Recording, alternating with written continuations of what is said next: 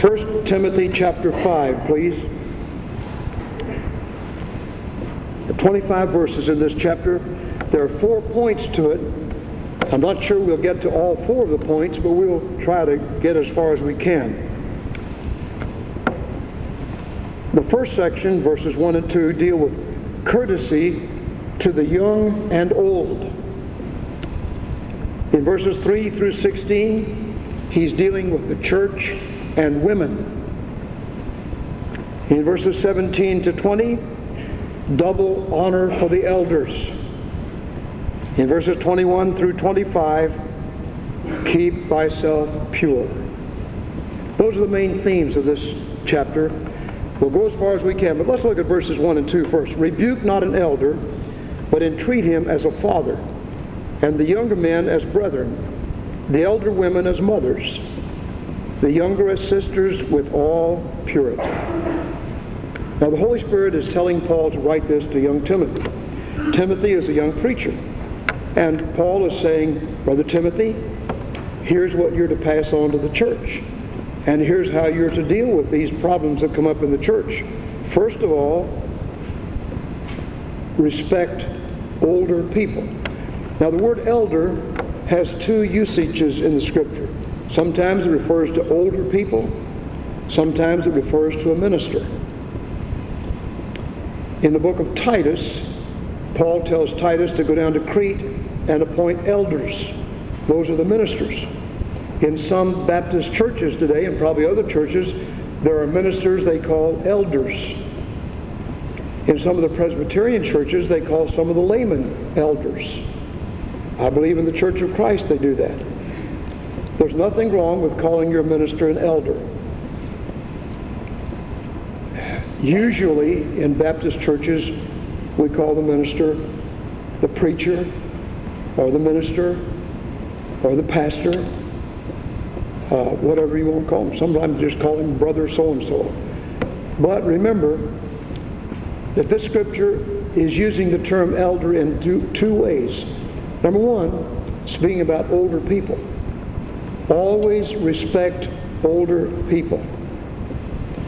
Now this is one thing we need to do here at our church.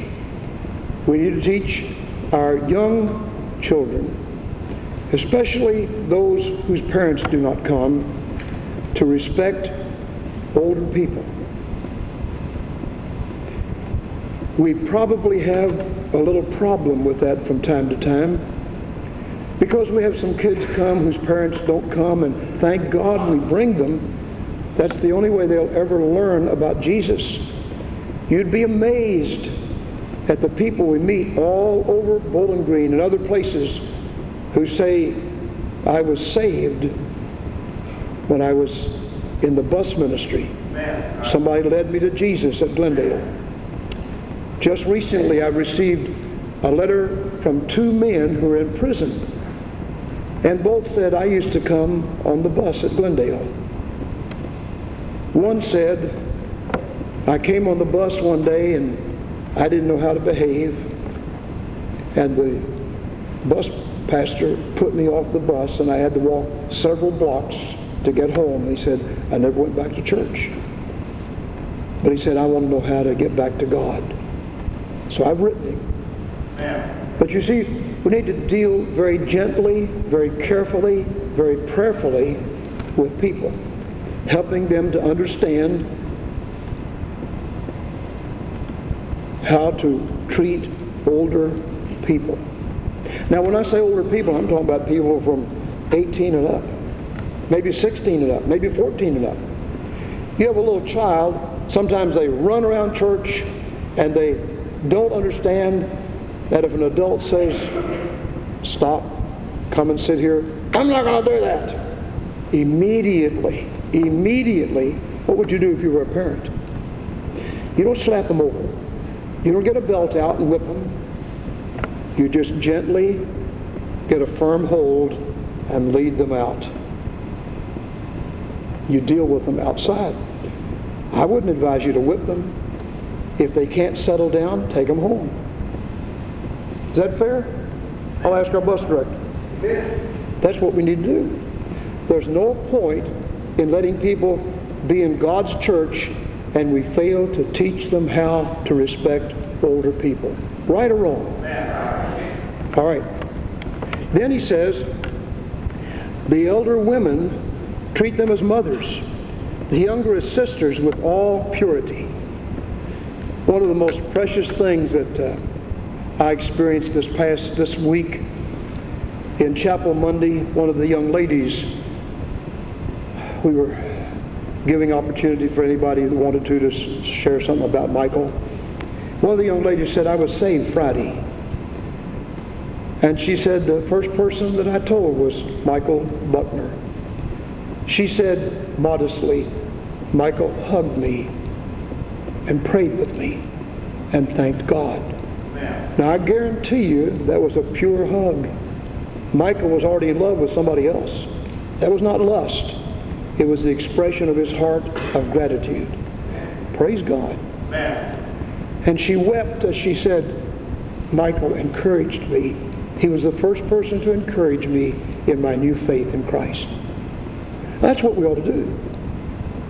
Treat one another as brothers and sisters. The song says, you will notice around here we say brother, because we're brothers and sisters in the Lord. All right? So he says to Timothy, you teach the people not to rebuke an elder, but entreat him as a father, and the younger men as brethren, the elder women as mothers, the younger as sisters with all purity. And let me say another word about this. Some kids come from a home where they have no respect for mother or daddy. Am I right, bus pastors? Right or wrong? Well, say something. Don't just sit there like a cow looking at a new fence. Say something. That's right. I know that's true. This particular letter that I got from this man in prison said my mother and daddy divorced when I was 2 years old. They were both alcoholics. I lived with some of my relatives for 1 week and somebody else with another week, and I was passed from pillar to post. He said, I'm not blaming what I've done on my bringing up. I have to take responsibility. But he said, I didn't have anybody that showed me love. That may be the story of a lot of kids that come to our church. So, in loving kindness, let's minister to them. I may be taking a little bit long to deal with these two verses, but they're very, very important. Rebuke not an elder, but entreat him as a father, and the younger men as brethren, the elder women as mothers, the younger as sisters with all purity. Then in verses 3 through 16, he deals with the church and women. In verses 3 through 7, he deals with widows. Honor widows that are widows indeed. Now this suggests that there are some widows that are not widows. He goes on to explain. If any widow have children or nephews, let them learn first to show piety at home, to requite their parents, for that is good and acceptable before God. Now she that is a widow indeed and desolate trusteth in God and continueth in supplications and prayers night and day. But she that liveth in pleasure is dead while she liveth. And these things give in charge, that they may be blameless. But if any provide not for his own, and especially for those of his own house, he hath denied the faith, and is worse than an infidel. Let not a widow be taken into the number under 80 years old, having been the wife of one man. Now in the early church, they cared for the families. And they had a special fund for women, because there was no such thing as Social Security. There was no such thing as the government taking care of people. The families had to take care of them, or else they were left on the street. And so Paul is saying, when you find somebody that really is a widow, now remember the church is to take care of her own first. He's not giving an admonition that the church should go out and find every widow in the city and take care of every widow. He's talking about people of faith. He's talking about Christians. He's talking about those who know the Lord. And he said, some may be in your church who are just busybodies. They're not really looking for someone to care for them, and they will respond in spiritual concern. They're just looking to be they're going to sponge off of you.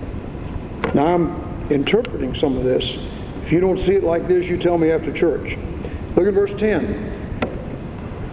Well reported of for good works, if she have brought up children, if she have lodged strangers, if she have washed the saints' feet, if she have relieved the afflicted, if she have diligently followed every good work. We have a lot of widows in our church who fit that category. They're godly, gracious, precious Christians who have served the Lord all their lives. But their younger widows refuse, for when they have begun to wax wanton against Christ, they will marry, having damnation because they have cast off their first faith. And withal they learn to be idle, wandering about from house to house, not only idle, but tattlers also, and busybodies, speaking things which they ought not. I will therefore that the younger women marry, bear children, guide the house, have no occasion to the adversary to speak reproachfully. For some already are turned aside after Satan.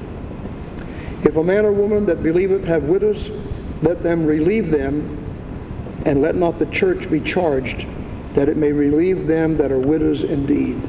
So what he's saying is, if you have loved ones who are older, who have lost a mate, families, take care of them, if at all possible. And sometimes it's not possible. But if it is all possible, take care of them. If not, care for them. Go visit them often. Let them know you love them. These are widows indeed.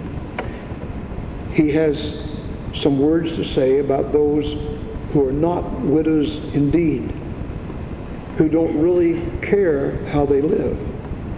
You see, the Bible is a very practical book. It just speaks it like it is.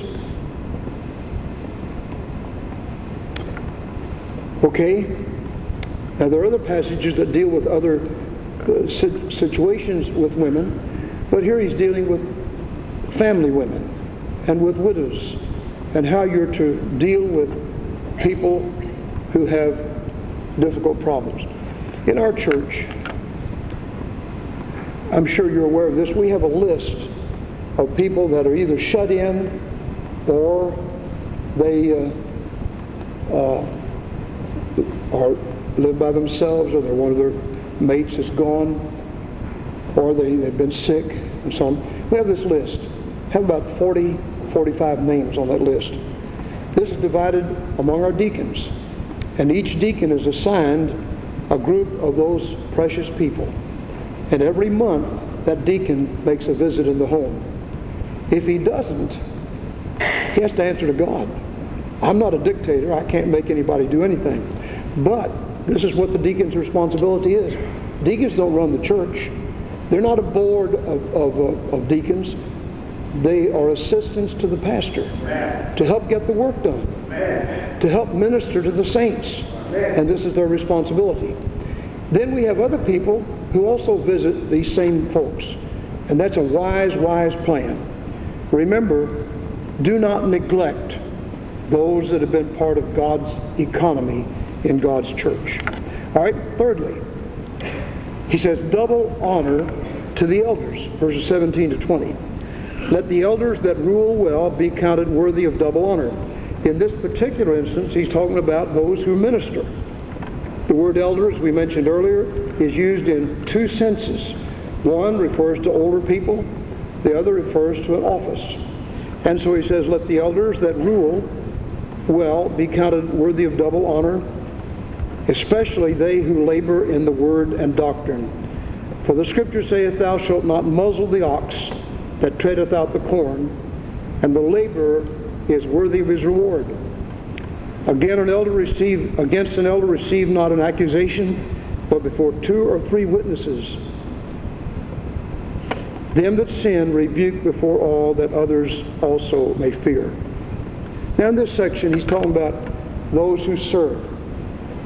In our church, we don't always call deacons elders. The term elder in this sense does not refer to age. It refers to an office. And primarily he's talking about ministers, pastors, and deacons, those who serve the Lord in the church. And he says, if they serve well, they deserve double honor. So let me encourage you, find our deacons, and from time to time, tell them how much you love them. Tell them you're praying for them. Sometimes the most unprayed for people in the church are the leadership. Our deacons, finance committee people, Christian education people and committees people, and those who serve as Sunday school teachers, and those who serve in our Christian school. In a sense, they are elders. They are workers in the kingdom of God. You know, at school, at Anchor School, we have some tremendous teachers. We have a great faculty over there. Several are here tonight in the auditorium. Most of them come to church regularly that are members here. The ones that are not members here, we keep a record. They go to church regularly where they go to church. And we thank God for each one of these. We need to let them know from time to time how much we appreciate them. Miss Retha Clevenger is an elder. She carries a huge responsibility as financial secretary, as organist, as the one that takes care of the books, the finances. Ms. Martha Vaught is an elder. She has a huge responsibility at the school. Big, big responsibility. Miss Sue Brown is an elder.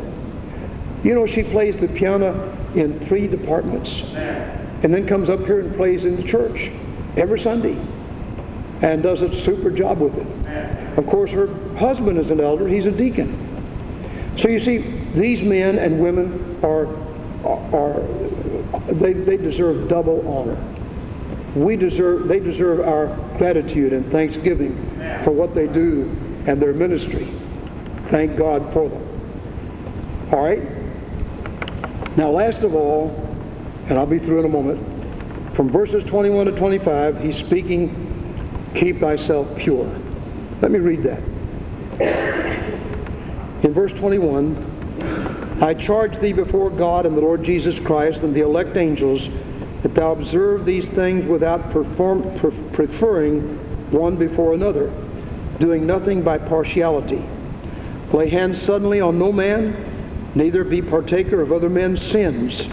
Keep thyself pure. Drink no longer water, but use a little wine for thy stomach's sake and thine own infirmities. Now, that verse has been greatly misunderstood. I've had people come to me and say, you see there, the Bible says, quit drinking water and drink wine. And since alcohol and whiskey and beer all have alcohol in them, there's nothing wrong with it. The Bible tells me to drink it. If you read carefully what he's saying, he's talking about the health of these people. That's what he's speaking about. Look, you see, those who really love the Lord, I hope you'll understand this. Give me time to explain this a little bit. Those who really love the Lord will know almost from the Word of God that drinking hard liquor and alcoholic beverages is not wise. Wine is a mocker, strong drink is raging, whosoever is deceived thereby is not wise. At the last it bites like a serpent, stings like an adder. The Bible doesn't contradict itself. You wouldn't read in Proverbs, don't drink, and in Timothy, drink. So what's he talking about? Look carefully. You who know the Lord and love the Lord, remember there comes a time for medicine. Now, when I was growing up, I think I've told you this before, and those of you who are about my age would understand this. When I was growing up, they didn't have all the modern medicines that we have today. They just didn't have them. My dad learned from his dad, who was a doctor, the best thing for flu was a little jug of whiskey. And many times when I was a child, that's what I was given. And somebody told me one time the thing that saved your life. I had scarlet fever real bad. I was very, very sick. And they gave me that. They didn't have the other kind of medicines. When I became a Christian, I began to realize what the Bible was saying. My dad was not a Christian at that time. He kept on thinking that was the thing to do because his doctor daddy had told him that. I began to learn that there were other medicines that had alcohol in them, but it was not raw whiskey. And that was better for you than the other medicine. So I began to say, Dad, I don't want that any longer. I want the other kind of medicine. And my dad was reasonable. He understood, and I began to use the other kind of medicine. When anybody tells me today, well, I drink wine and beer and whiskey because the doctor tells me to do it, I just know that they've already told the doctor that's what they want and that's what they like, so they're going to get it. You do not have to drink wine and whiskey and beer for your health today. And that isn't what he's saying. At that time, a consecrated, committed Christian knew that it was wrong to drink wine, so he would drink water. And Paul is saying, remember, take care of yourself. You're God's servant. You've got to get well. You've got to be strong. And so, take a little wine for your stomach's sake, for your health's sake. Do you understand that? Please don't go out of here misunderstanding that tonight. That's so important. And people have misunderstood it through the years. All right? Now he says, some men's sins are open beforehand, going before to judgment, and some men they follow after. Likewise also the good works of some are manifest beforehand, and they that are otherwise cannot be hidden. What he's saying is, remember, sin is very serious. Sometimes you can hide it. It goes before you to judgment. You'll meet it there. Some men's sins are more open. They meet them here. Don't wait for either one of those things. The moment you sin, ask God to forgive you. If we confess our sin, God is faithful and just to forgive us our sin and to cleanse us from all unrighteousness. And don't be deceived into thinking that you can live above sin. Nobody has ever lived above sin except Jesus. He's the only one. And the Bible says over and over again, if we who are Christians say we have no sin, we deceive ourselves. The truth is not in us. But if we confess our sins, God is faithful and just to forgive us our sins and to cleanse us from all unrighteousness. Now, does that give us a license to commit adultery? Does that give us a license to commit premarital sex?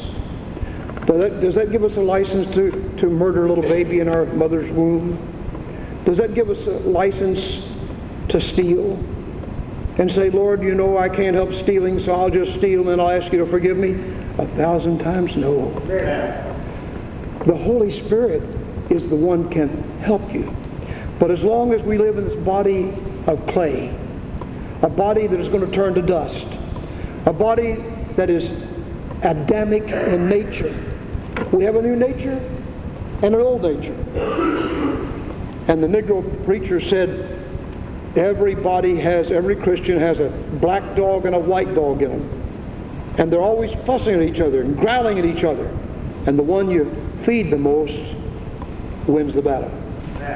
So if you feed the old nature on X-rated movies and old filthy magazines and old trashy talk and all kinds of stuff like that, you're going to feed the old nature and it'll get the upper hand. But if you feed the new nature with Bible and prayer and Christian fellowship and godliness, it will get the upper hand. Still, you've got an old Adamic nature. You're never going to get to the point where you never sin. So we have to take our sins to Jesus. Day by day by day, hour by hour, minute by minute. And when we do that, we have the assurance of forgiveness. If we confess our sins, God is faithful and just to forgive us. You see how practical the Bible is? We've touched on things tonight that we don't usually touch on. They're just right in the Word of God. So, let's believe them and practice them. If you have questions about this chapter and something that you've misunderstood, or maybe I said something you feel like is not what the Scripture says, please see me after church. I'd like to talk with you about it. and get it straight. Some of these scriptures are a little bit confusing if you don't study them carefully and read between the lines and find out what the Holy Spirit is really saying here. Let's bow together in prayer. Our Father, we thank you for the Word of God and everyone who has attended the Word of God tonight. Thank you for what the Holy Spirit led Paul to tell us. Help us to honor you with all there is within us. In the name of Jesus, amen. Let's stand, please. Have thine own way, number 155. Have thine own way, Lord. Have thine own way. Thou art the potter, I am the clay. If you know it, just sing it from your heart. If you don't know it, turn to the page 155 and sing it. Now listen. If God has spoken to you about any matter at all, you need to come and just pray. Just come and kneel here. You don't even have to tell me what you're praying for. I'm not a priest. You don't go through me. You go right directly to God. If you want to share with me, that's fine. Do what God tells you to do. If there's anybody here who needs to rededicate his life to the Lord, or if you're here tonight and you're not saved, I encourage you to come to Christ. While we sing, Have Thine Own Way, will you come?